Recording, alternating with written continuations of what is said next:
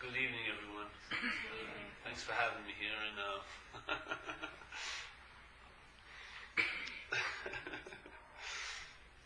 it's hard for me to start if it's not recovery, because and I'm from the Recovery Fellowship for years and years and years, and when you first enter the program, they point out the root of the problem was obsession with self, this idea of self, not the large selves in some spiritual circles, meaning the all and everywhere, but the smaller self. And from the experiences I had when I was out there running around, and also when it started when I was about 4 or 5, that rang more true than any book I've ever read.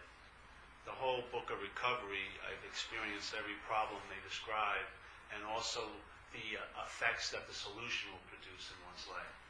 Every one of them. And so, in recovery, they didn't bring it back to which I believe is the real situation, which is identification as self. There is no self to be identified as, but it's the verb called identification as self. Yeah? It's not a noun, it's a verb. It's a mental process, because the verb of the mental process can never become a noun. It can only appear to be a noun when the mind gets confused and takes the advertising, so to speak, yes? So let's just say, if there's an identification as self, the sense of seeing now becomes a verb that you're doing, and you would call it a form of looking, like self-centeredness, yes? It's the same seeing that we talk about as being the primary subjectivity, but it has been sort of hijacked and turned into a verb that you as the pseudo-noun is doing. Yeah? So I'm seeing, which is the truth. Every one of us in this room would have the same statement, I'm seeing you, in this room. No matter what you were looking at, it would be I, let's say I meaning subjectivity, or consciousness, seeing you. And so everyone is in this room, it's happening. I'm seeing you. And so if I ask myself, who is this I that's seeing, it says it's me. Yeah? The me is what? It's an identified you. The I is seeing this as a you. The I is seeing that as a you. But the I that's seeing from this little camera location, when the mental process claims it, it calls it me. And it gives it the identification as being a body. Yeah? And so now this body is now what's seeing you. Yeah? But the fact is, there's a seeing of that. The seeing is seeing the mental process claiming to be the seeing. Yeah? So there is an awareness or an ability to be conscious of the looking as not you, which is seeing. Yes? So when I'm seeing what I'm not, that's what I am. It's just the seeing of what I'm not. So when St. Francis says, what's looking is what you are looking for. Yeah? But really, what's looking is seeing. Yes? That's what's confusing, because you believe what's looking is you. Yeah? So what's looking is you, is what the you is looking for. But the only confusion is that the you calls it me. Yeah? It calls what's looking me. Because the you is attempting to find itself, and it calls itself me, and so you believe I'm looking, I'm seeing, I'm hearing, I'm feeling, I'm tasting. Yes? And yet, in fact, the sense of being a you and the object, yes, can never precede the true subject. Yeah? No matter how much you want, and no matter how much you want to look, you're never going to see what's seeing. Yeah? But what the mental process does, it claims the seeing, and it calls it I'm seeing, which causes it to become a form of looking. And one form of looking is called self-centeredness. So everyone is saddled with a mental process that views life as how it pertains to you, as the subject, but that you is an object. Yeah? So you don't know how life pertains to you as a subject. You only know how life pertains to you as an object. So you become the center of life, and then life's not seen as just happening. It seems as if it's happening to you. Yeah? It's like this incredible vacuum effect, because life is an incredible activity, obviously. Manifestation is energy just taking form and going off, yeah? And yet to suck that into this little black hole and say it's happening to me is unbelievable. It's unbelievable. But that self-centeredness has an incredible strategy. When you're in it, you don't know you're in it because it's identification as. Yeah? You're identified as it. So in one sense, self can never get out of self, because every attempt to get out of self is being in self. Yeah? If there's an identification as self, then everything, let's say I go to a class like this. Well, I don't want to say this. This one's a special. This isn't like all those other classes. Keep coming back here and buy shirts too. The shirts will help you.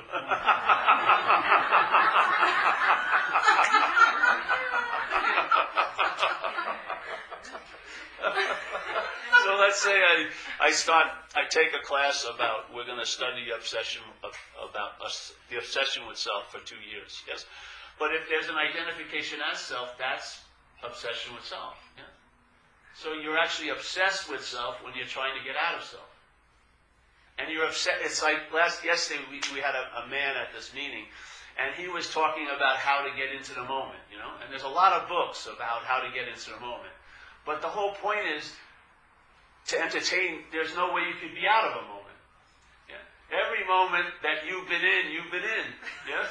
You, what you are really, and the moment are the same.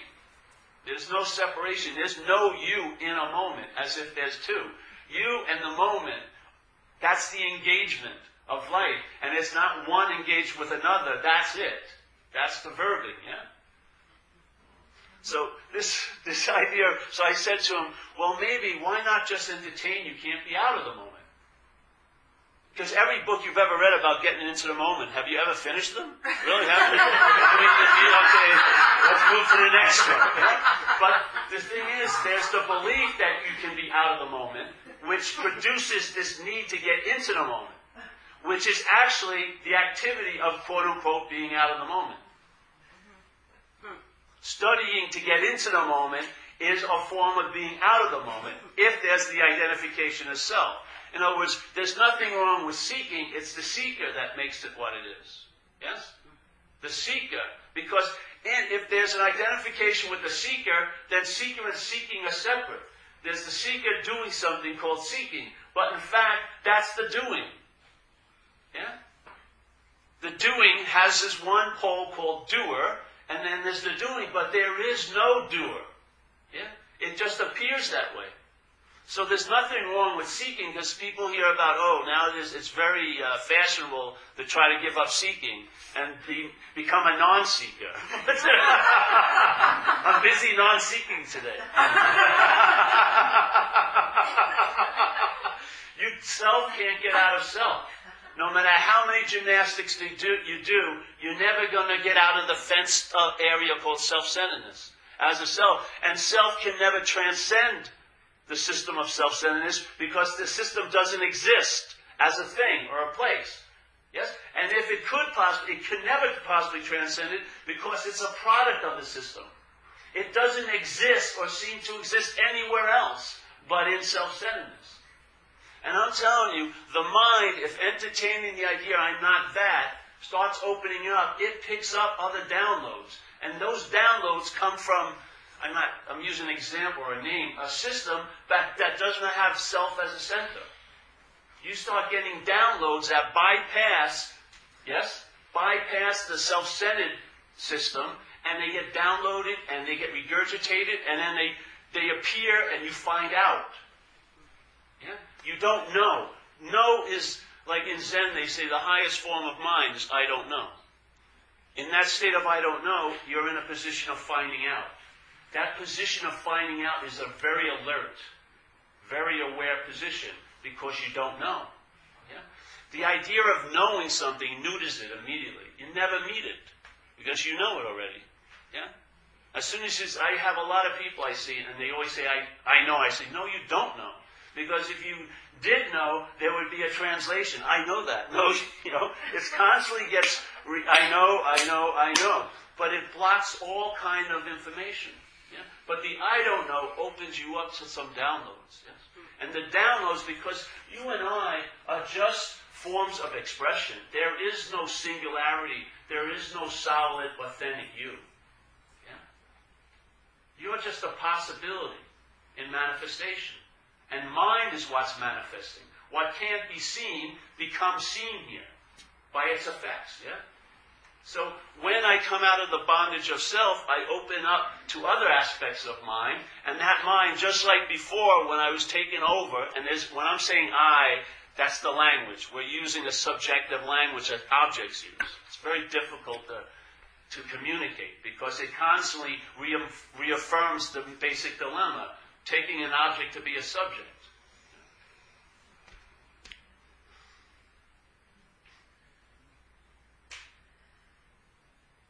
So when these downloads come, the downloads come and they don't become knowledge. Yeah?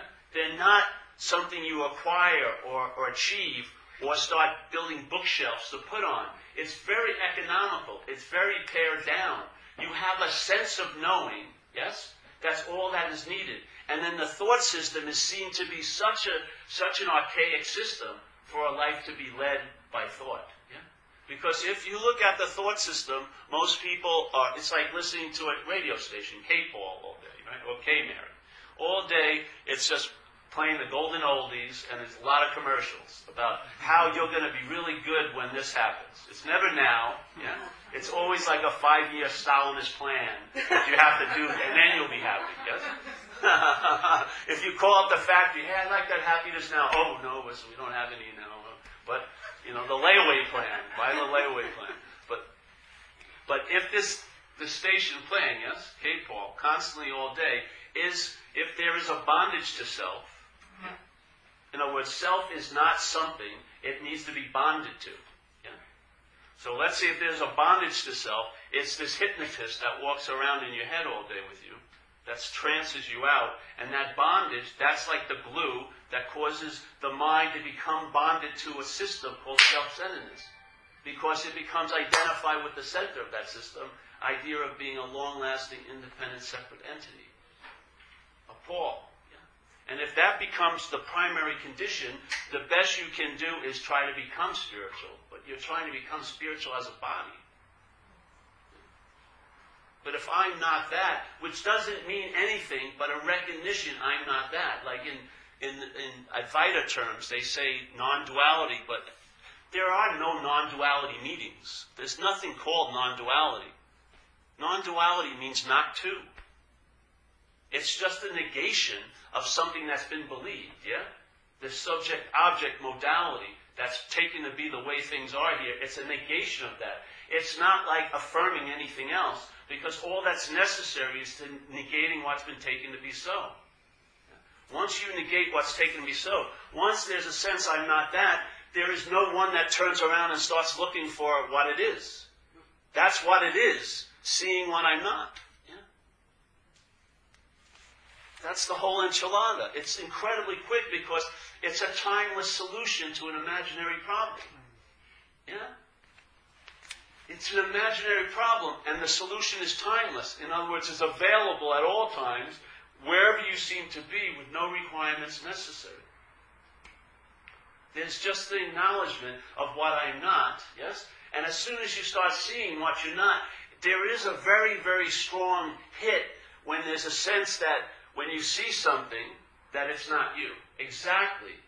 The same thing when you see the structure and the reinforcement and the building of a self through the thought and interpretive system, the sense of it's not you gets very strong because you're not seeing from it anymore. Yeah? You're not seeing from self. You're not looking for freedom as self, nor are you looking for freedom for self. You actually get freedom from self by seeing it. Because by seeing it, there's a very strong hit, I'm not that. Yeah? And everything, any value that has any value, any knowledge that has any value just distills into that one point. I'm not that. Yeah? I'm not that, I'm not that, I'm not that, I'm not that, I'm not that. And it's in the seeing of that, that's what I am. Yeah? I'm not a noun. To me, there is no divine seer.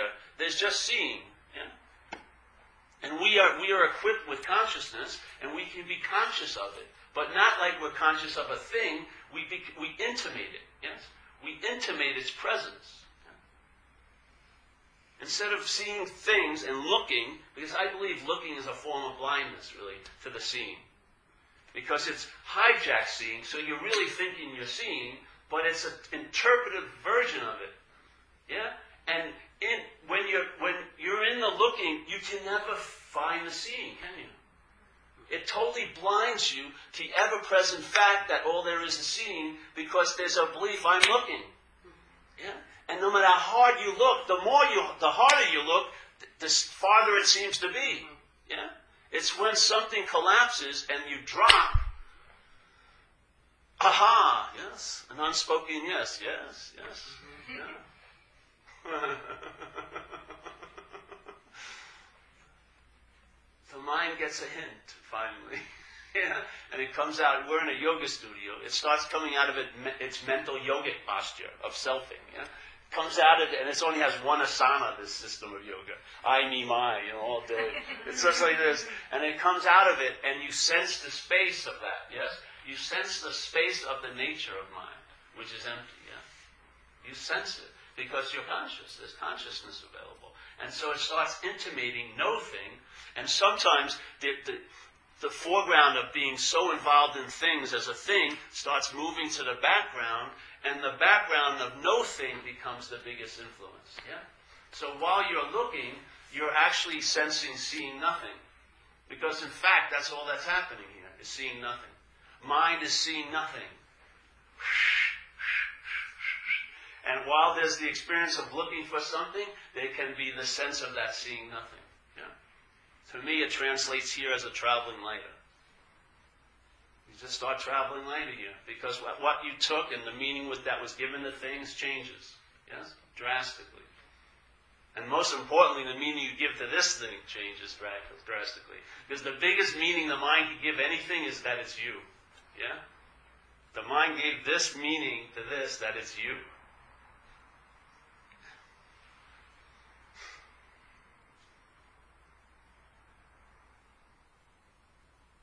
So here I'm looking, yes, looking, yeah? Seeing's happening. What happens in the identification of self? I see you, yes? And now the attention doesn't go back into attention, it hits this little billboard called Paul, with my little happy face. So everything I look at, it boomerangs back to the one thing that believes is seeing, yeah?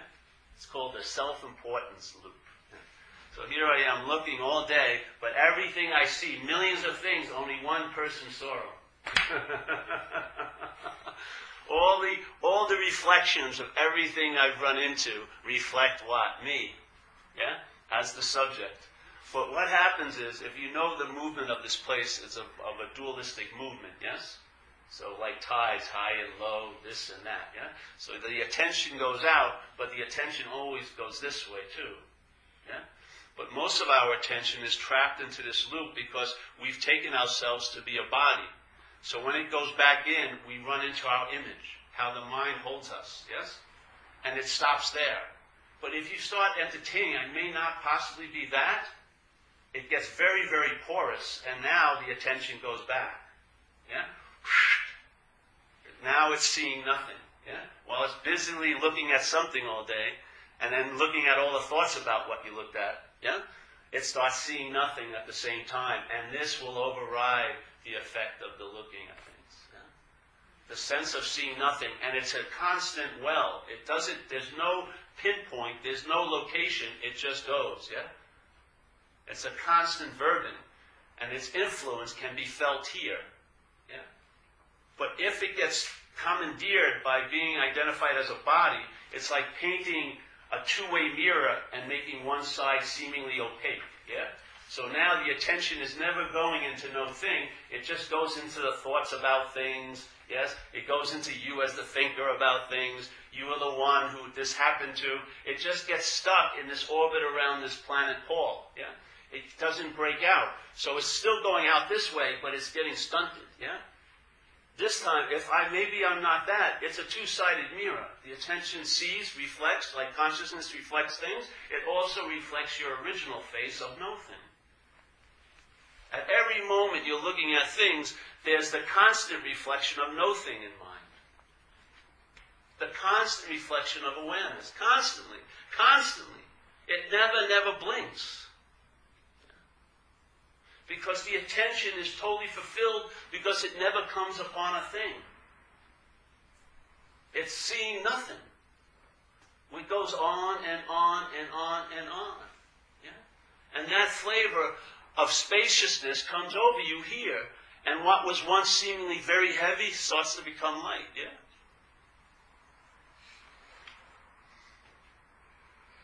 Of course, if you've ever had like an epiphany, like they talk about epiphanies, probably no one here has that. No. This is a very big spiritual seeking room, I know. Lots of epiphanies. Well, if you ever look at an epiphany, what really is it but the absence of self, yeah? And really, the inherent quality of selfing is that it is absent, actually. So the epiphany is just a free sample of really a state that's always available, yeah? Let's say, have you ever made a reservation for an epiphany? Did you ever call ahead, like my friend? Did you ever order Kenny G music, some candles, get a, eagle claw bathtub? Yes, I'm going to have a long one this time, Sit back. No, an epiphany sort of vertically inserts into your, linear story, yeah? And it interrupts it. Yet, if you notice, when it seems to end, there's an arising in mind of, I just had an incredible epiphany. And as soon as the I comes and arises it, and it's taken to be you, then there's a feeling that this you was also before the epiphany. And it gets a sense of historicalness. Yeah? So the claiming not only verifies and neuters the epiphany, it also ensures the belief of the story because it has a historical feel. Yeah? But in fact, that thing that claimed the epiphany was never at the epiphany. And the thing that's claiming your life has never actually been at your life. It's always a little bit late. It's always like that reporter that comes to the scene of the crime a little bit late and starts asking, what happened? But in this case, it's got a lot of pride, so it doesn't ask what happens, it tells you what happened. Yet it wasn't actually there.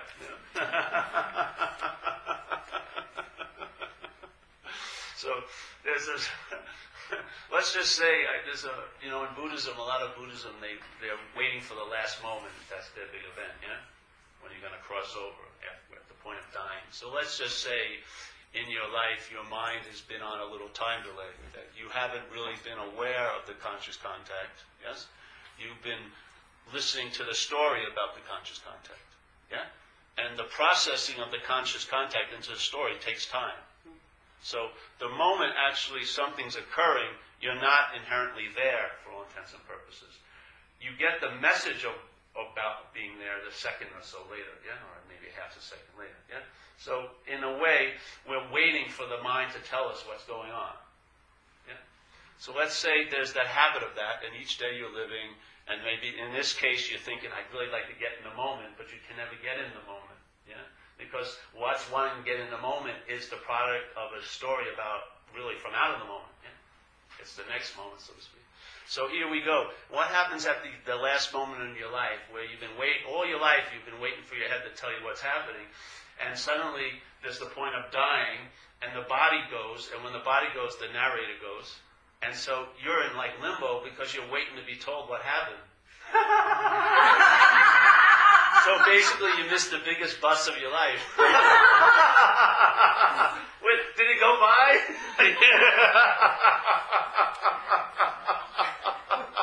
But here, the conscious contact is prior to the narration of it. Yeah?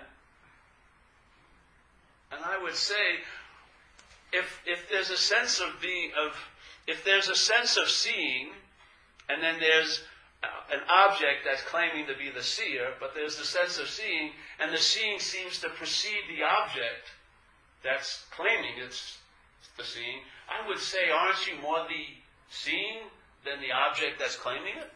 I would say the seeing is the prior you to the made-up you, don't you think? Yeah? So that seeing, and the seeing all day is being demonstrated in conscious contact, yes? The manifestation is in contact by consciousness. There's a reflection of what's happening because there's something to pick up the reflection, which is not you, it's consciousness, yeah?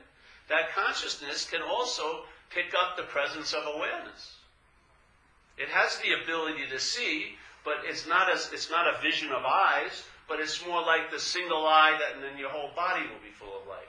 The mind is seeing, yeah, and the opportunity of consciousness here can be conscious of that seeing, even though it doesn't see it or feel it or taste it or touch it or smell it, yeah, but it can sense it, it can intimate it, yes? Yeah. That's the presence. The presence is the self's absence, and the self is inherently absent. It's inherently absent. There is no self. There's just an appearance when a mind is listening to the selfing, yeah? And it believes the little hook that the selfing implies. Because the way the mind in self-centeredness thinks it can't entertain just verbing, it always has to have a noun in it. So if I don't believe I did something and I can't pin it on you doing it, I'll say God did it. There's always got to be a divine seer, but there's just seeing. There's never a point it becomes a noun. There's nothing that anyone is doing, in a sense. There's just doing. Yeah? There's just verbing. And if I could be a terrible, junkie, down-and-out addict, robber out there, and then become a whatever here, let's say a saint, then I must be neither of them. If my inherent nature was to be a junkie, that's what I'd be. If my inherent nature was to be a saint, that's what I'd be. I can't be both because I don't have any inherent nature in the expression here. I'm just whatever's taking this over. Expresses itself. Yeah.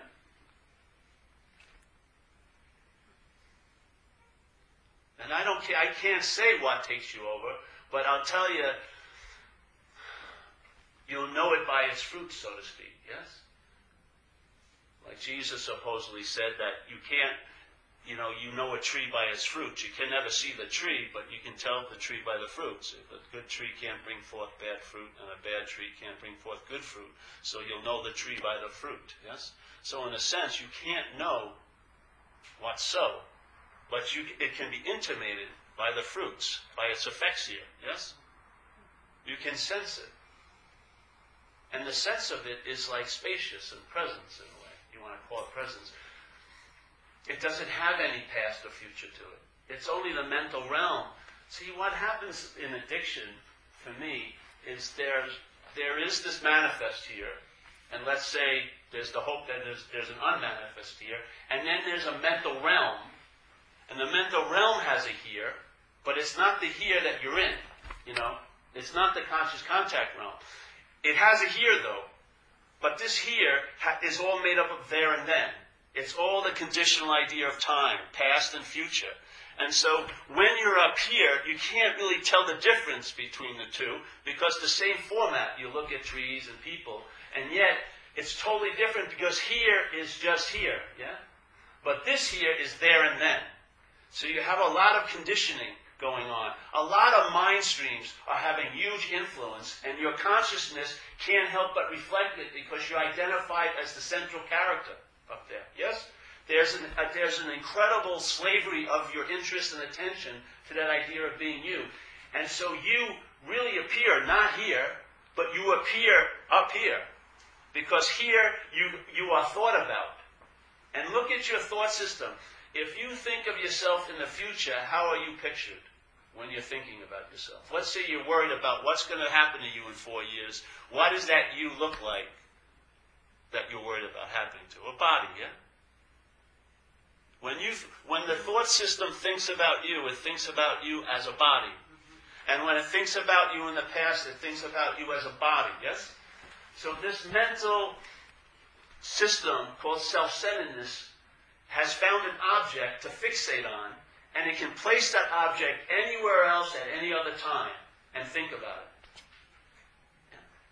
And so when people talk about fear here, it's not fear. A fear is a valid emotion. When something happens to scare the bejesus out of you, it's very good to have the fear reaction because it gives you adrenaline to fight or to take flight, yes? But most of us are in mental anxiety.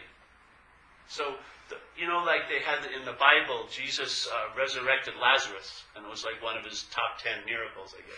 Maybe number 2 or 1. So he resurrected this guy, and it was an incredible feat.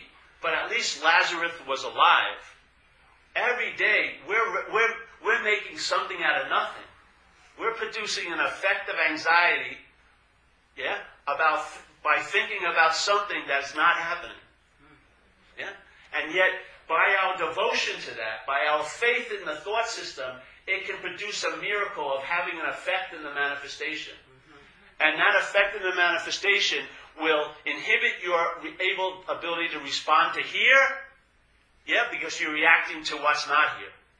That's the mental here. That's the mental realm, And most people, they are going to an imaginary field, their minds, it's not people, their minds, and they're harvesting an imaginary crop.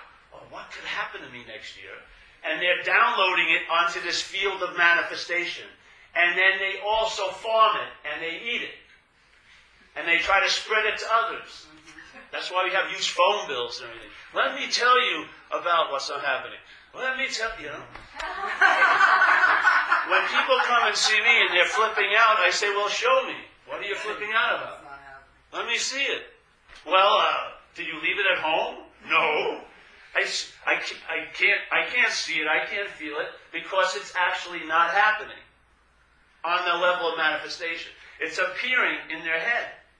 But it's their devotion. People think you need to get faith. We have tons of faith.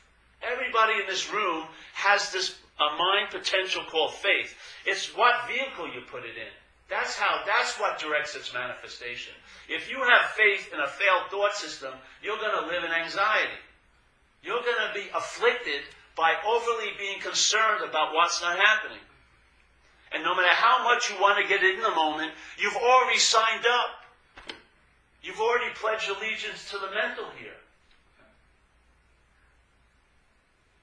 But the same faith, if it's free from that devotion to that thought system, it produces an ease and comfort in the situations where you seem to be appearing in. The same faith looks like they're dramatic different results, but it's the exact same potential energy. And you don't gather faith or achieve it. It's a part of the mind's nature. It's like Jesus would say, as you believe, so it is, exactly. Yeah? You can make something out of nothing. That's a miracle worker.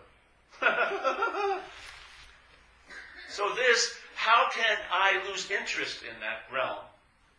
As a self, there's no fucking way. Yeah?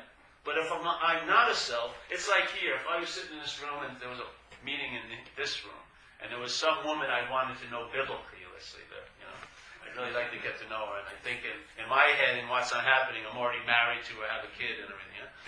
She hasn't even met me, but I'm really concerned. I'm listening, trying to hear what she has to say. And I'm supposed to be doing a talk, and I'm just, listening. And someone comes up to the thing and says, here's a book about how to stop listening to conversations in other rooms. And I page through it, put it down, listening. But then she finally starts to talk, and she starts talking about Matt, right? My name is Paul. As soon as I hear it's about Matt, what happens? I do not have to take a workshop. I do not have to read a book. My interest and attention immediately leaves the conversation. Where does it go? Here. Yeah. The same saying. If this is entertaining, I'm not the center of this thought system. I am not what's being thought about, nor am I the thinker. Yes? Nor am I the thinker. If I'm not that, what happens with me is the interest and attention that's enslaved to that idea, that's actually illuminating it all day, gets dismissed, and it goes somewhere else. And it becomes an enriching factor in my life. Yeah? My interest and attention enriches my life now, every day. Where before it was like a drain of life. It was going into a black hole of self. Yes? Every time it went in there, what it brought back was anxiety and worries that weren't even happening.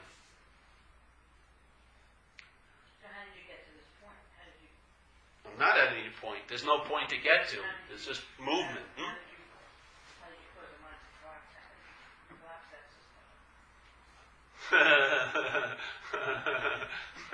that system? There was just a seeing on not that you that believes it could probably collapse that system. The system is the sense of being a you. Yes. So what collapses it is seeing you're not that. The you collapsing it would be still part of the system. But it's the seeing I'm not that, which would really like it to collapse, and would really like it to, and I'd really like to do something to cause it to collapse. That I'm not. And in not being that, the effects of the system still goes on, but its influence and emphasis and effects in this life have changed dramatically. Yes? The system doesn't stop, the selfing continues. But the selfing's product isn't... See, people say, oh, the selfing's driving me crazy. That's the demonstration of the product of selfing, that there was one to be driven crazy. You know what I mean? Now, as the product of the system, they're complaining about the system. The selfing implies a sense of being a you. That's the product of it. It's the sense of being a you when everything's going great, and the sense of being you when everything's not going great. That's the selfing. The selfing, the mental process, is just happening. But the product is when you take yourself to be a self. Yes? That's where the bondage occurs. It's like the movie isn't good, it's the audience that makes it good. Yeah? The movie really sucks, if you could see it. It really does. It's the same old, same old. You know what I mean? Paul in Nigeria, Paul in Africa, whatever. It's the same, you know? Yeah. But it's the audience. Like Ramana Maharshi made a nice statement once in one of his books. He said, all right, so here you are sitting in the auditorium watching the movie, and you see that it's unreal. Yeah? There's a clear vision that it's unreal. But there's a sense that there's a you seeing it as unreal. He says, what's actually happening is much larger. You're in the circle. The auditorium's in the circle. Yes? The feeling of you seeing something as unreal is part of the circle. And that sense of you never leaves the circle of content. Never. It's always in content. It is never able to put itself prior to the presence of the seeing, yeah? Or the awareness. There's no way. So self can't get out of self. There's not a certain fence, yeah, that you can hit and then jump over. And then you're out of self. The selfing is like a mobile fence, yeah? It's not like just 50 acres. It can also encroach on the branch of spirituality. There'll be tons of selfing, yes? Claiming it's not a self. Yeah? It's not a fixed fence. It's when the identification is in place, yeah? It can't get, you know what I mean? Every time the self appears, it's the fence. That's why self can't get out of self. It's like there isn't a stagnant self that the mobile self, you, are going to get out of. This is the good news. Yeah?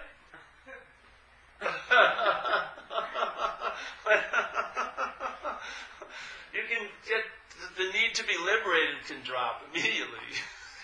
This is the transcendence. Right here. This is the depth of it all. Right here. Exactly as it is. This is it. But not to you. This is it to you is something else. That's what happens. It's like if you offer nothing, the mind will make it something. Every time. You know, we have an old story where we use the lion and the sheep. I don't know if you heard it, right? The lion and the sheep. So there's a young lion and his mother are running around, and then the mother gets killed, so the young lion is orphaned. And so it's roaming around, doesn't know what to do, and it sees a herd of sheep, and it runs after the sheep. And the sheep see it as a lion, and they're afraid. But then they realize this lion doesn't know it's a lion, yeah? So the herd adopts the lion, and the lion starts living like a sheep. it starts chewing cud and trying to bah, and everyone's sitting around talking about who's going to be the next sweater and is trying to show concern. Yes, it's okay. I hope that doesn't happen this winter. And, there's a lack, something feels not right. There's an irritable restlessness, discontent, but he's a sheep, and that's that. He's trying to make the best of it. So after about 4 years of this, this old lion comes into the field and sees the herd of sheep and wants to eat, and it starts running after the herd, and the herd takes off. And out of the corner of its eye, the old lion sees this young lion, and it thinks the young lion's joining him in the hunt. But then he realizes the young lion's running away from him too. So he's pretty perplexed by this, so he changes course and grabs the young lion. And the young lion rolls on its back and goes, "Please, please, Mr. Lion, don't eat me. I'm a humble sheep." And now the old lion just looks at it and grabs it and drags it to this pond, and he sticks both their heads over the water, and the young lion sees the reflection, and he wakes up. I'm a lion. And then the old lion says, "Roar," and it roars. It doesn't have to take 3 months of roaring classes. It's a very quick leap. It doesn't take any time because it's a timeless solution because the problem was imaginary.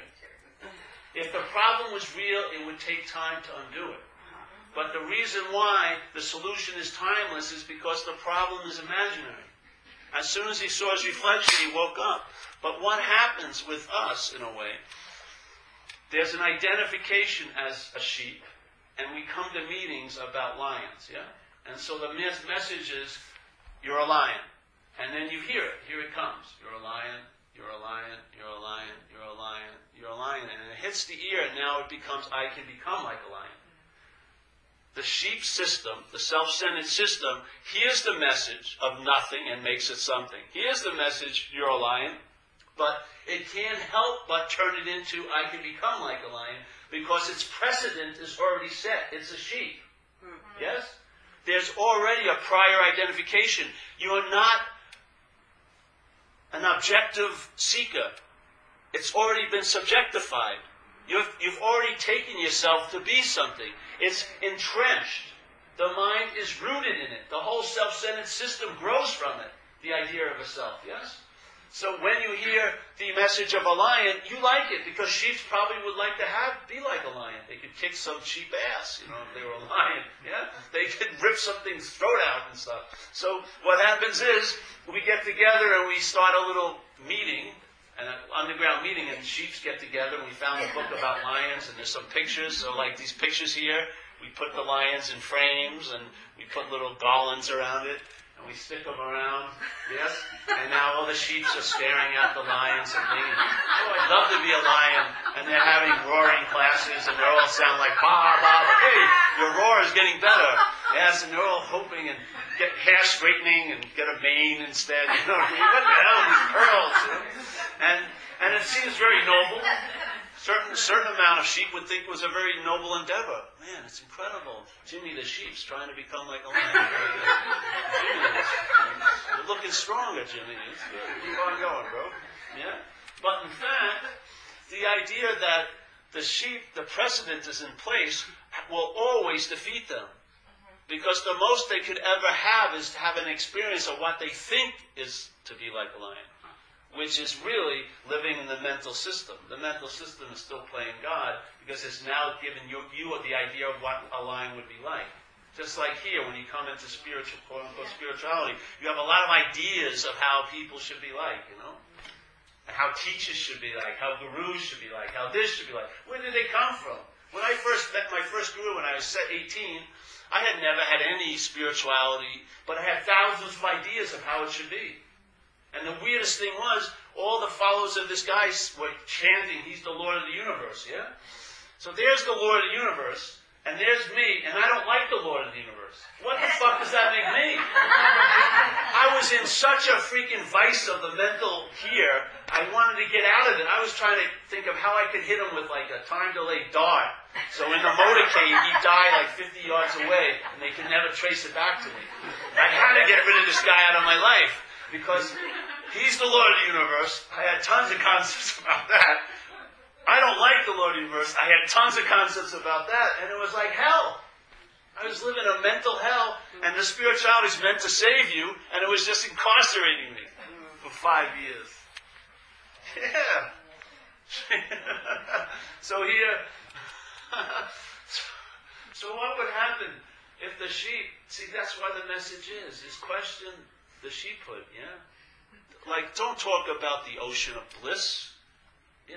I don't want to, if I'm identified as a wave, it doesn't matter how much I study the ocean, no matter how much I jump into the ocean, no matter how much I dive under the ocean, I'll never have the real sense of being in the ocean because there's been a precedent set already. I'm a wave. The distinction causes a huge gap. Even though I'm right next to the ocean, I'm swimming in the ocean, I can smell the ocean, it still produces a great gap in time and space because there's an identification as a wave. I'd much rather turn the attention on the wave. If you realize you're not a wave, that's the ocean. Immediately, that's the ocean. And then you don't know the ocean, you'll find out what it's like. Yeah? Usually what happens, what gets washed away is all the knowing what it's like. Yeah? That's the last debris that goes. The debris that really goes is the knowing what you thought it was going to be like. Because it's not like that. It's a finding out. And it's totally revelatory because you're never in the know. You never have prior knowledge to how it's happening. You're never in the know. There's always the not knowing, and then that gets filled up. Yes? It's not like, and it's never going to stop. It's that way. Yeah? The I don't know opens up, and then there's a knowing, but you can't claim it, you cannot have it, you can't privatize it, you can't own it, and you can't sell it. All you can do is share it. Yes? Maybe share it with a clumsy finger and point towards it, and even deny and negate that finger. But every one of us here has the unspoken yes. This message or invitation is a catalyst. That's all. It's like if your car broke down, and so you take the air filter off and you put a couple of drops in the gas, yeah? Then it turns on. You don't keep pouring gas in the carburetor. It'll stall it again. This is just like that. It's an invitation. It's not a 50-page invitation.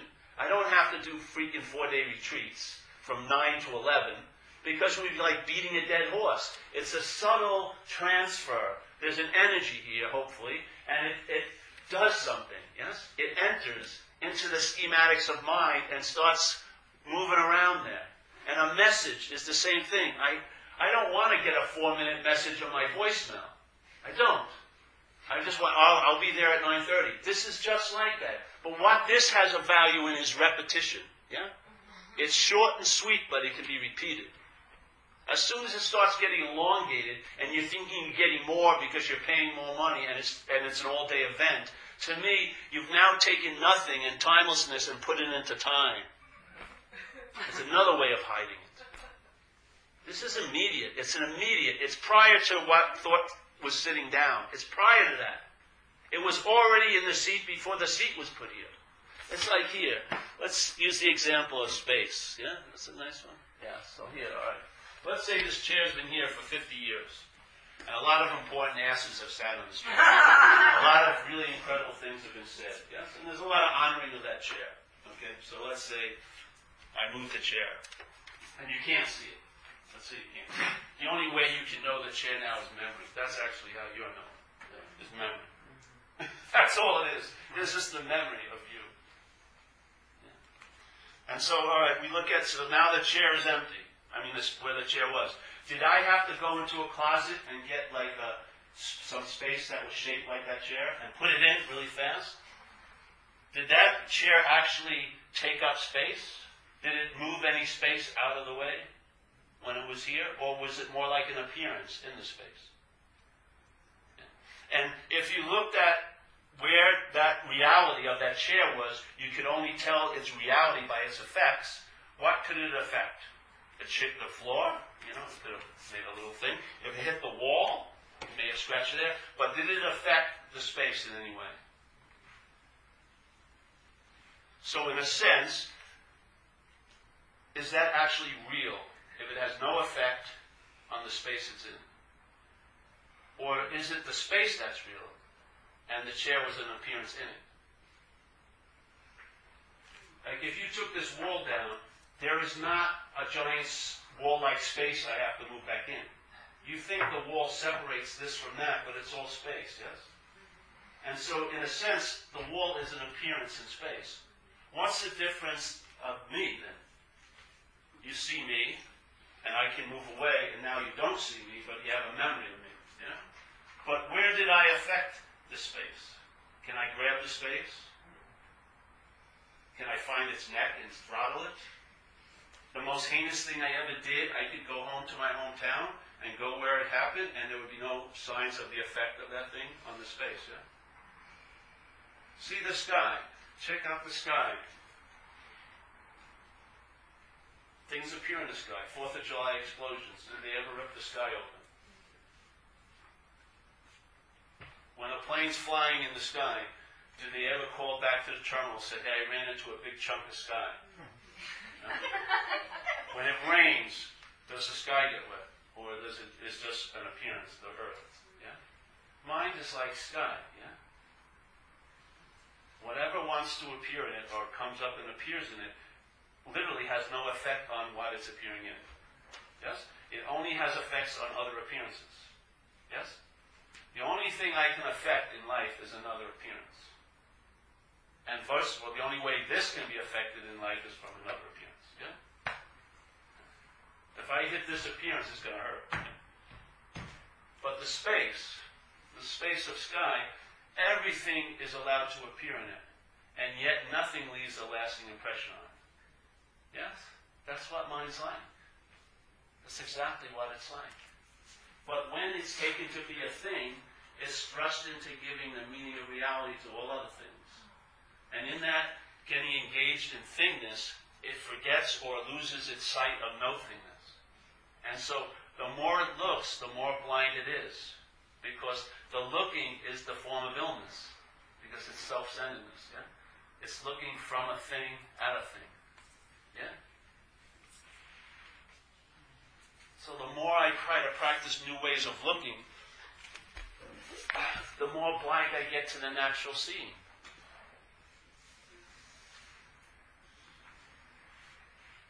So what's left? Eh?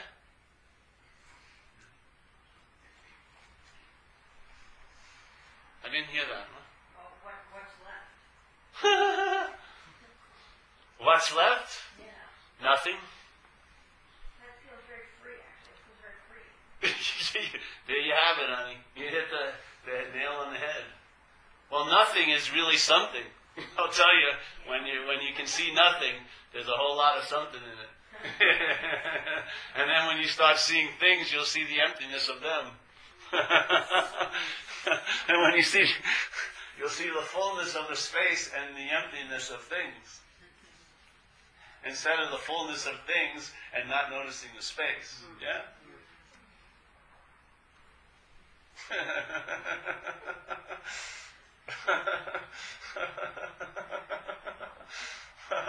It's enlightenment on crack, like the lady said. Yeah.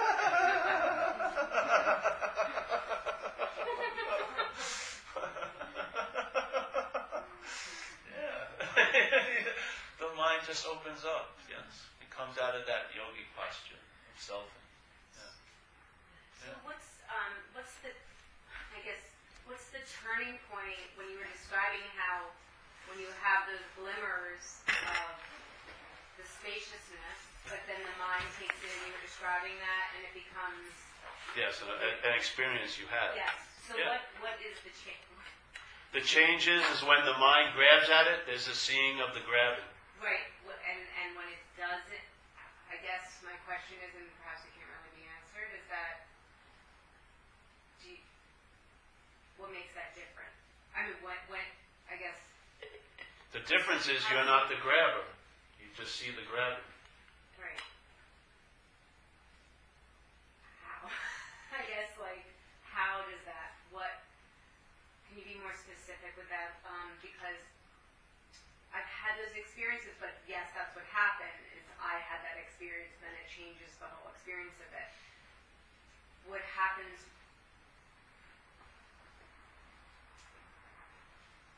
Well, How does that change?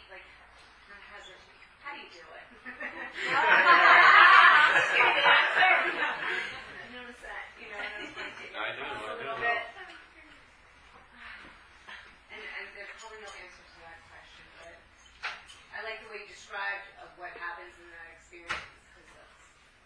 Well, that's the thing. The main movement, before I try to answer your unanswerable question, Yes. the main movement of selfing, obviously, is the claim.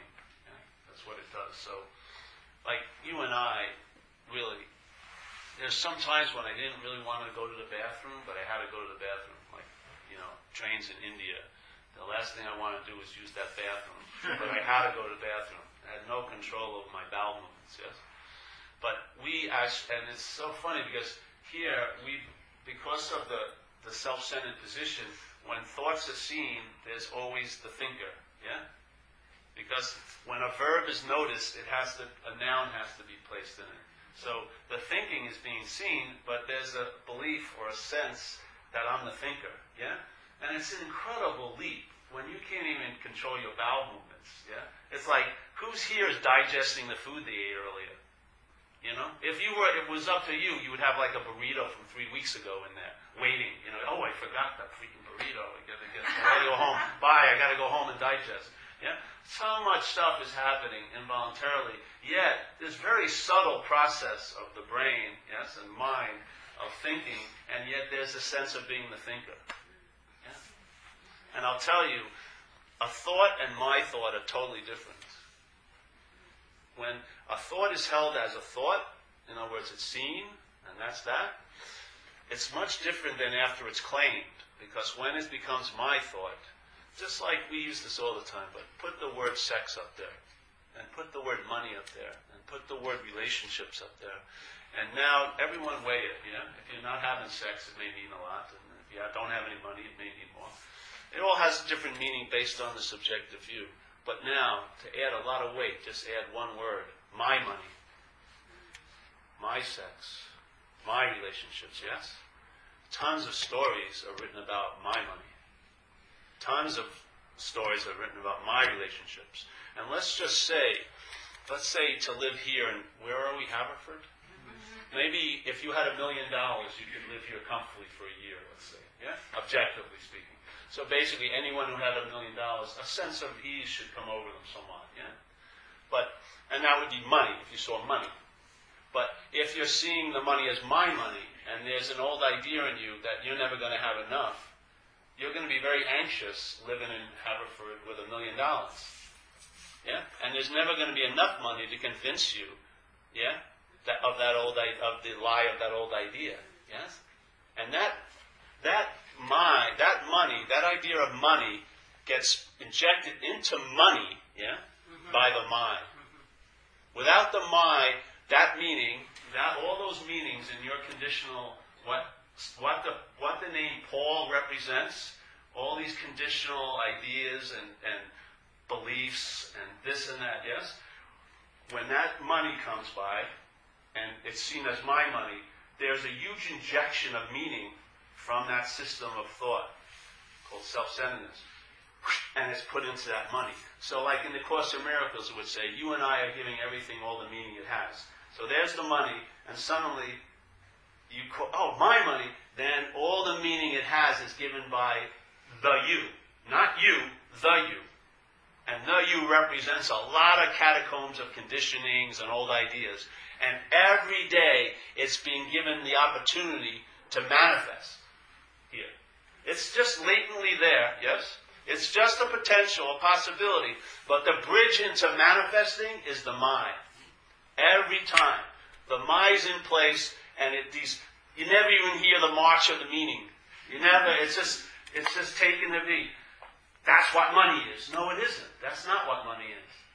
That's the meaning that was given to money. That was just like if you have a girlfriend or a boyfriend, you're having a lot of fun, yes? You just met them or whatever, having a great time. Then one night it hits a point where you call her my girlfriend. Maybe a month later you're up on stalking charges, yes? You're breaking into her internet, checking her mail, because you believe you have the right to know what my girlfriend's doing. Everything changes with mine. Everything. That's the act of being identified. The body, my body. Thoughts, my thoughts. Feelings, my feelings. Time, my time. Yes? The mind is the act of identification. This is the ongoing bondage and manifestation to the mental realm. You're not bonded to here. This place here is the manifestation of what's not here, the unmanifest. What we're bonded to is the mental realm here. We're bonded to it. Yes? There's not one moment that it doesn't intrude. All this stuff about the past and all this stuff about the future flavors every moment of your life. It has total access into it. It's downloading constantly. And it's crossing over the bridge of mind all day. And the mind's never even said anymore. The belief, the feeling of being a thinker isn't coinciding with every thought. It's right in place. The whole kit and caboodle of thoughts. So 70,000 thoughts a day supposedly occur. The whole kit and caboodle of thought is just lovingly claimed by one belief. I'm the thinker. Every one of those thoughts now is your thought. Yeah? It's like most of it. Let's say a thought weighed an ounce. Yes? And so every day you're traveling with 70,000 ounces. And you're used to it. You can go uphill. You don't even notice it, yeah? You've been traveling with it for so long. All right, now let's put the word my in it. And the my is that identification. Now each one of them weighs a pound. Now you're weighing 70,000 pounds a day you're traveling. You're not traveling through here. You're dragging there and then with you. All freaking day. Every time you camp in a beautiful, pristine area, the shit of there and then arises. When everything's going great, you can't enjoy it because you believe it won't be later.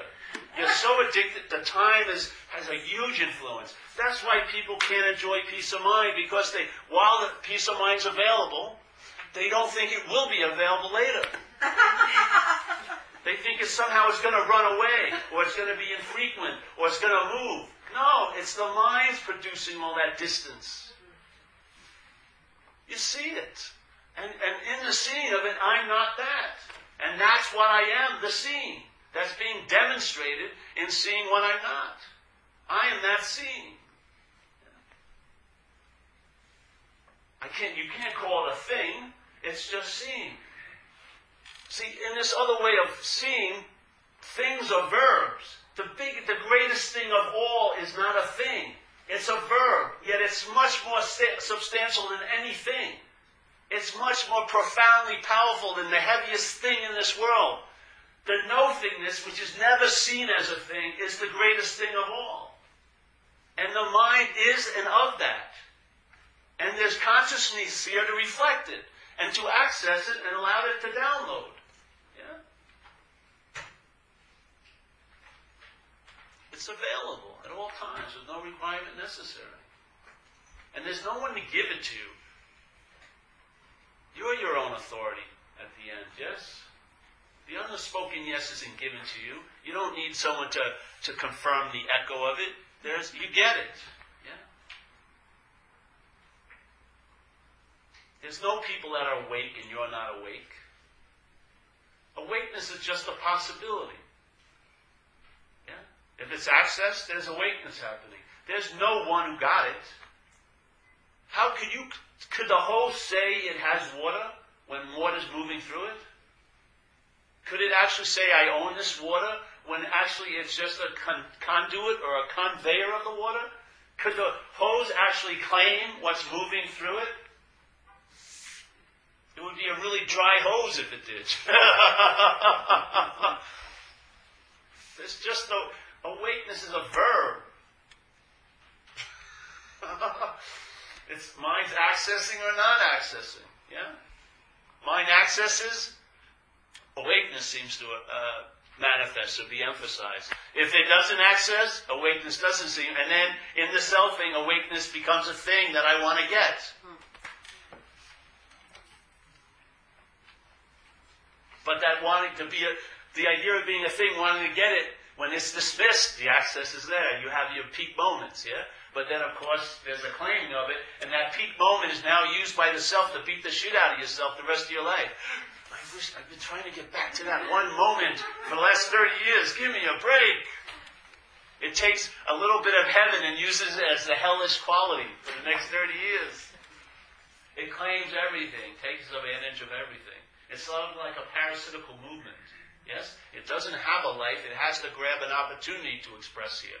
So it has because we're identified as it, and it's busy expressing its characteristics into this life. And we seem to be claiming it as ours, and there's a huge suffering with that, because it doesn't fucking make sense. Why can't I receive love? Why can't I give love? Why can't I whatever? And it's a very confusing position, because you're claiming like a foreign installment's behavior and characteristics as yours. It's an illness in a way. It's a really heavy illness. But there is a solution. Yeah? The problem is inherently, truly imaginary.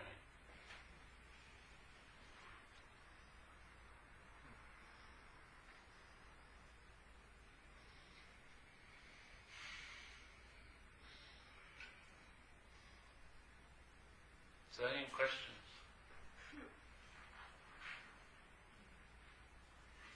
So, for a good technique, is just realizing that you're not this, you're not that, you're not self, and that just, that those as a practice.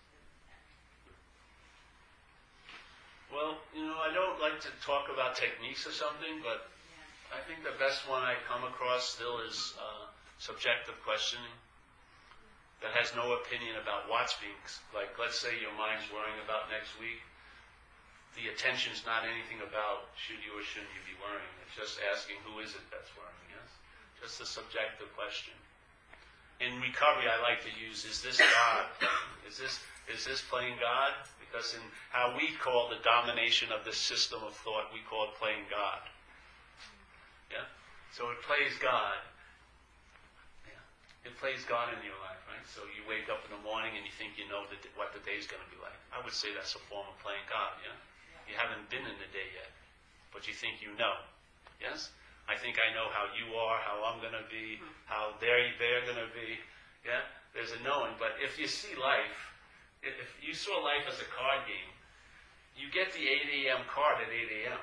You don't get the 4 p.m. card at 8 a.m. You get served one card at a time. In the mental realm, in that card game that we call here, when it's brought into this little parlor, every card has there and then in it. A deuce may mean something it didn't mean before, and it always forecasts you as a loser. Inevitably. And yet you seem to be stuck in the card game, but you think you know already. Oh, knock this guy. Sucks. I'm going to lose. Yeah? This is the mental realm, playing God. You can't seem to call it off. But if you're not that, it's actually the experience of it being called off. Yeah? You can't seem to call it off.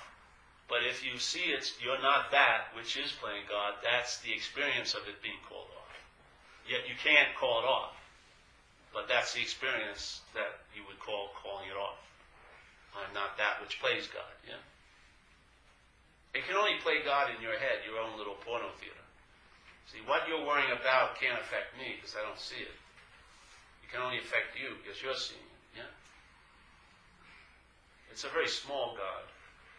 So is that part of how you let it go, knowing that all of these worries in my head are really only affecting me, that I'm creating them and they're not real? I don't do that much of it. I just see what's claiming them to be its, is it not me? Because it can claim a little bit of information, it can claim a lot of bit of information, but what claims it is the same, the idea of being you. So I don't care how much or how little is being claimed, what I care about what's claiming it. If I'm not what's claiming it, then I never get called to the luggage room for the missed luggage. You know? It's not mine. It can go to Atlanta. So you I don't just care. stop claiming. What? So That's right. I'm not what claims it. It's impossible to stop claiming. I'm not what claims it. Yeah? That's what it is. Yeah? If I'm not what claims it, I don't care if it claims all fucking day. It's like that, it has nothing. I'm what gives it the juice. Yeah? My compliance, my believing in the system is what lights it up. what gives it life? Yes. Yeah. It doesn't have its own, it can't generate its own power. It's like a parasitical. It needs to have a power source. And it's basically using, for lack of a better word, you. Yeah? Yes. I don't know if this is a question, or maybe I'm looking for a further kind of comment, but what I heard you say kind of was you begin to see the space with more depth, and what we see as the solid becomes nothing. Not nothing. It is nothing, really, but you still see it, yeah.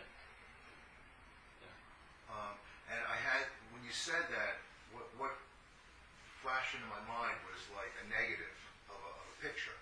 You know, like we see, like the light becomes the dark, and the dark becomes the light. And I guess it's the first time it's like something that hit me in that way. I was just wondering if you could just, if it's even possible to talk a little bit more about that type of scene. Yeah. Well, it's not a type of scene. Yeah, it's scene. Yeah. Well, let's just say I'm sitting here. So this would be an exaggerated version of entertaining, yeah? There's a space, and there's a seeing of the space. Now, I'm not seeing anything, but there's a sense of seeing, yeah?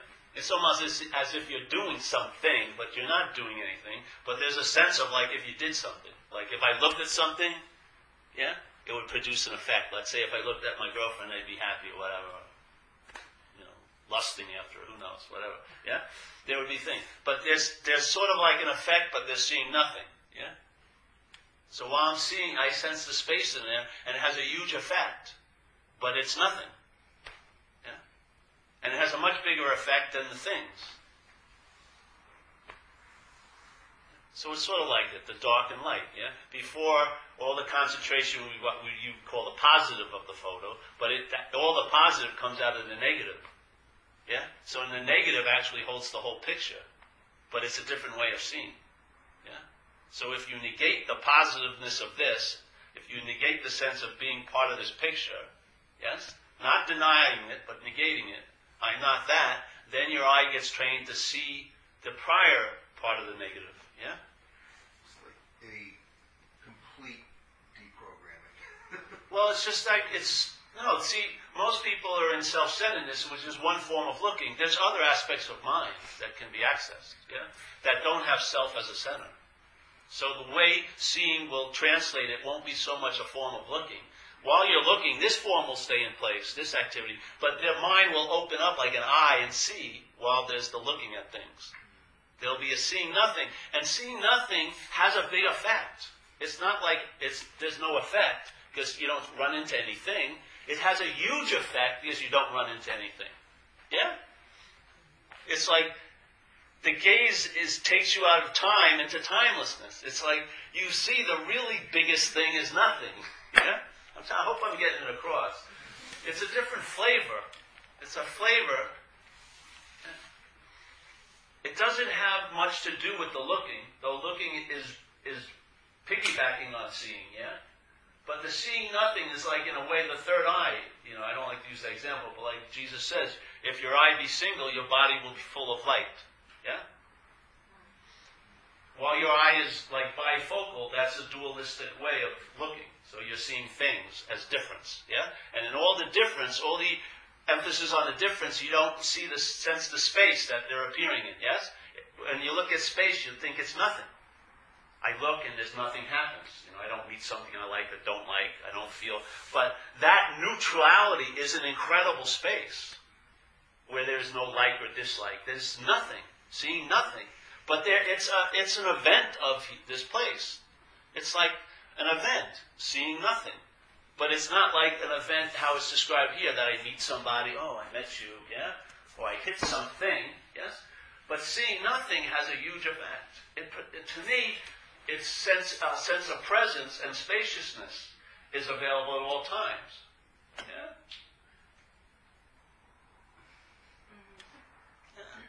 I think my feeling is there's an aspect of mind that's all that it's doing is seeing nothing. And because it's seeing nothing, it never stops because it doesn't run into anything to see. And I believe that's its nature. That's what I am. The awareness that's seeing nothing. And that would be the best thing it could ever do to see itself. It's like awareness seeing itself, eternally seeing nothing. Yeah? It's a sense of that. It's not that large, but it downloads as a presence here, and a sense felt effect. But I can't say it's an experience because I'm not seeing anything. And there's no one seeing it. And there's no before the experience and after the experience. It's at any moment you're in it. Yeah? There's not a starting point or an end point or a middle point. It's always right wherever it is, that's it. It's always completely that's it, wherever and whatever it is. Yeah? It's got, and then this effect impresses on mind. Yeah? It impresses on mind, and what impresses on mind seeks for expression. And you become the expressor of that. Yes? You travel as that. So the impression seeks expression. Just like all the impressions of conditioning are seeking expression, and they found it through self-centeredness. Yes? By being attributed to a thing, all these qualities, those qualities can demonstrate through that thing and manifest. Well, the same activity, if there's an entertaining of no thing, the no thingness will manifest through the thing. Yes? And the point is, it doesn't even have to manifest. The little manifestations intimate it's always manifest because it's non-manifest, yeah? It's always so because it's prior to manifesting. So the little jewels that happen, the little intimations, you get the sense of the always so-ness of it. And that has it sends a shock in the system, yes? The system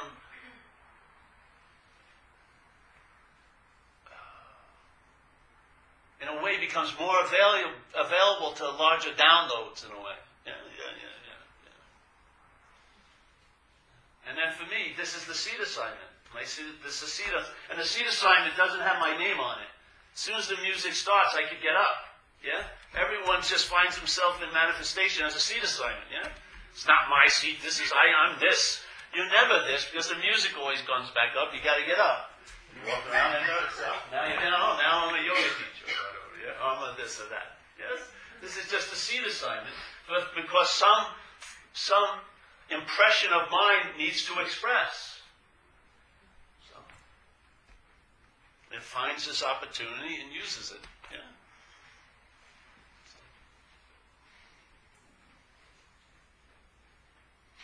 And that's that, eh?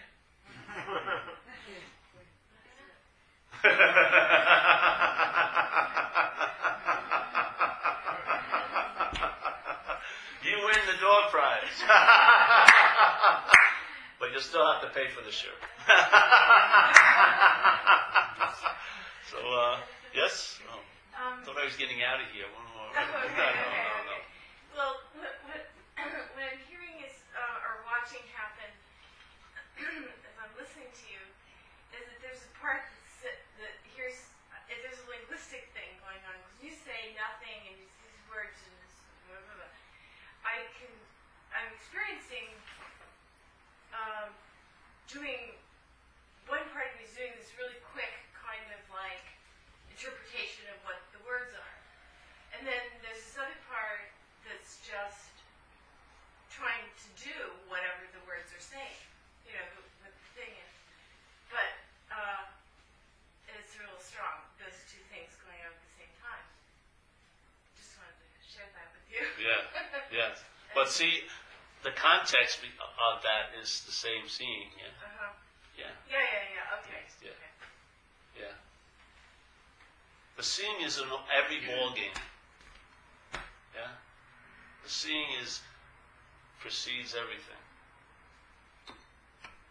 Yeah, so I need to, I'm seeing you're articulating something to us, and it's like something that you can't say, but you're still working at it. Yeah. You know, and like then what's behind the words, and then the work that's going on is like, yeah, this is good, There you go. like, Yes. Thank you. You're welcome. nice for it to be seen. Yes. Yeah. It's just an energy thing. Yeah. There's a lot of different downloads. Some are imprinted with language. Yes. Others come in a different form and then get translated, attempted to be language. But obviously you can never capture the flavor because it's in a way. I know we call it the same, but it's like from a different realm, you know? It's like got totally different quality. So it has to be digested and like regurgitated and then sort of formatted into words, yeah? But hopefully the words still carry a little bit of its flavor, yeah? And the flavor the words are just a vehicle, but the flavor is that's the message, the flavor. Words are just an excuse to get it out there because everyone's mail slots in their front door is conceptual. Yeah, we're using words to deliver something, but the message, there's the envelope and all the writing, but the message when you open the envelope, that's nothing. That's the message. You've been invited, really. Yeah. Is it nothingness or is it everything? I'd say it's both. Yes. But those are just words. But there is even the attempt of putting words on it conveys the honoring of it. Yeah?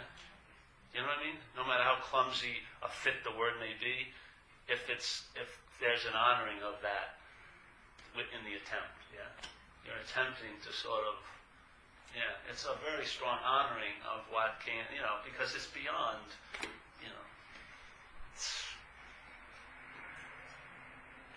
we had a hard, yesterday we were doing a program, a recovery thing, and a download of a lot of sadness came, a huge amount of sadness about the plight, of a lot of people I know,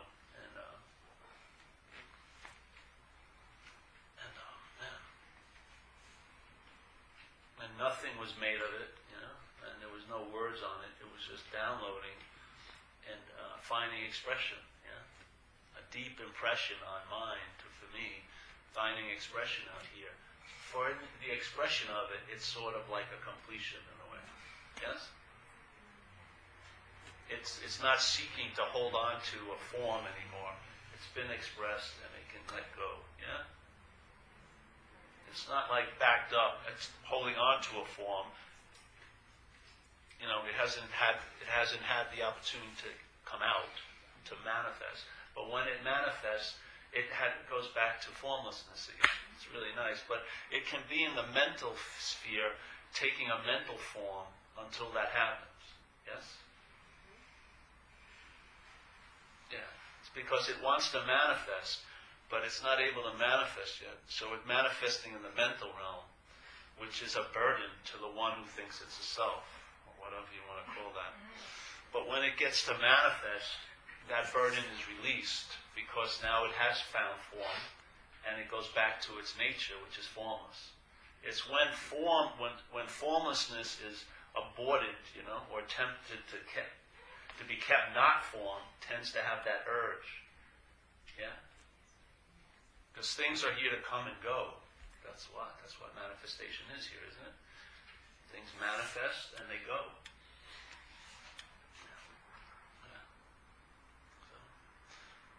All right. That's that. What do we do next? Let's have some music, David. Can we, please? Yeah, maybe.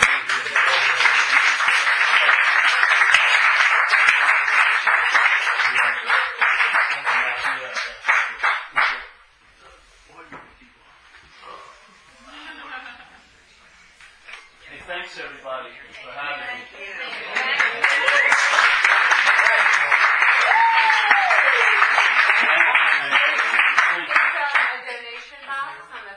And we have shirts out there too. And we have beautiful dancing monk shirts. We do. And some DVDs. So if you want, on the way out, if you like anything, grab it. And you can make a deal with me if you want. I'm going to record this for you. Any requests? Free bird. Free bird?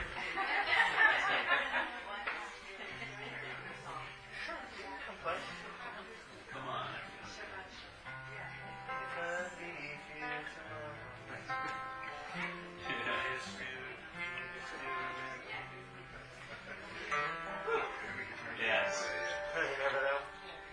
Sarah's going to come join me on some percussion.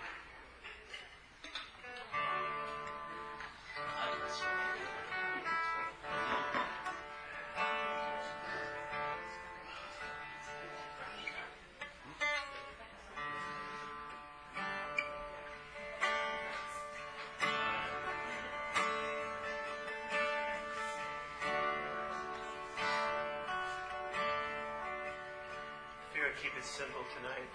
This is a mantra which is Om Namah Shivaya.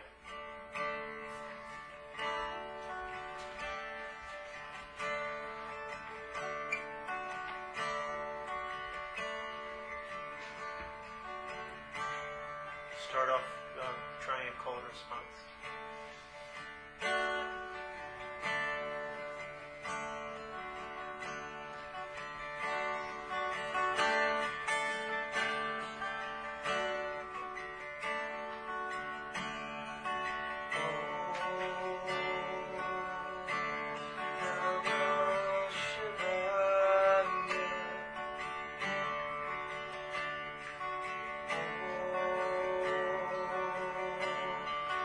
Namah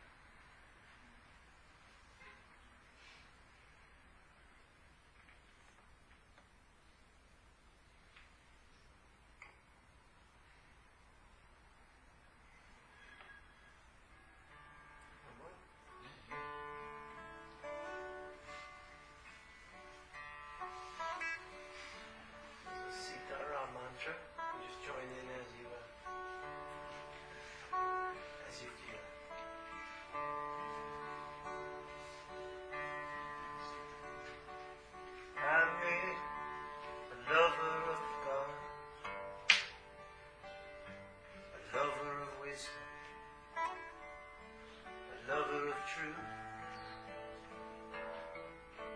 I met a lover of God. We were both singing in tune.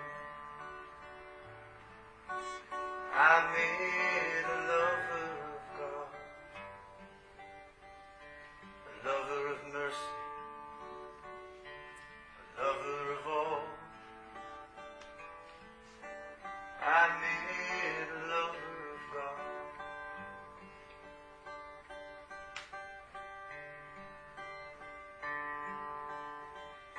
Who heard his voice and heard a call? Sitaram, Jai Sitaram, Sitaram, Jai Sitaram, Sitaram, Jai Sitaram,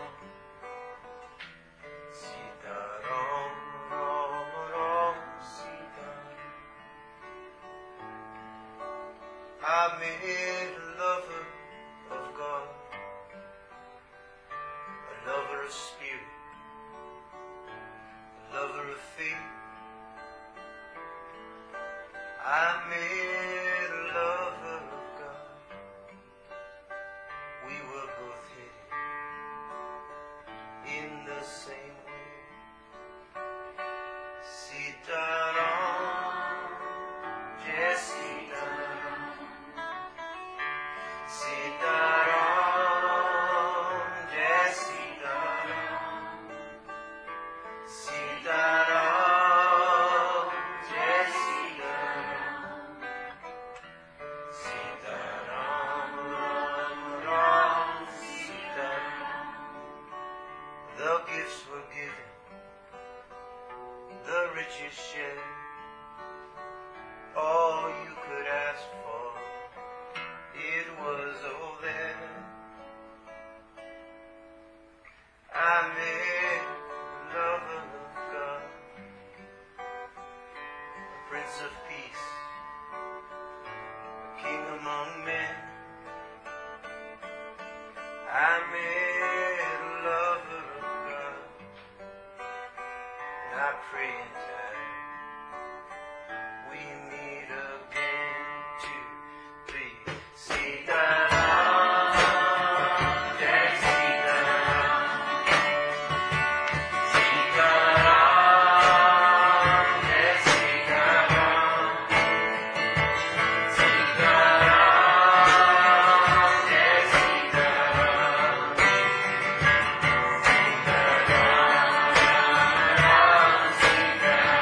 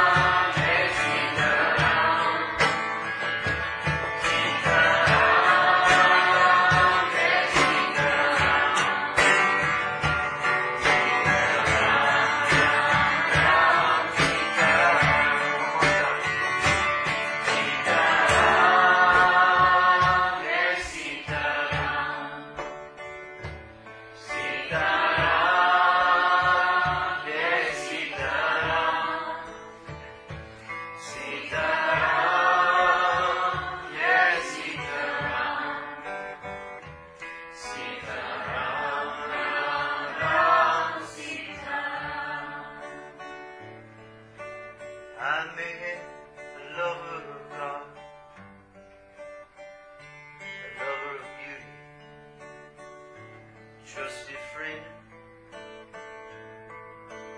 I may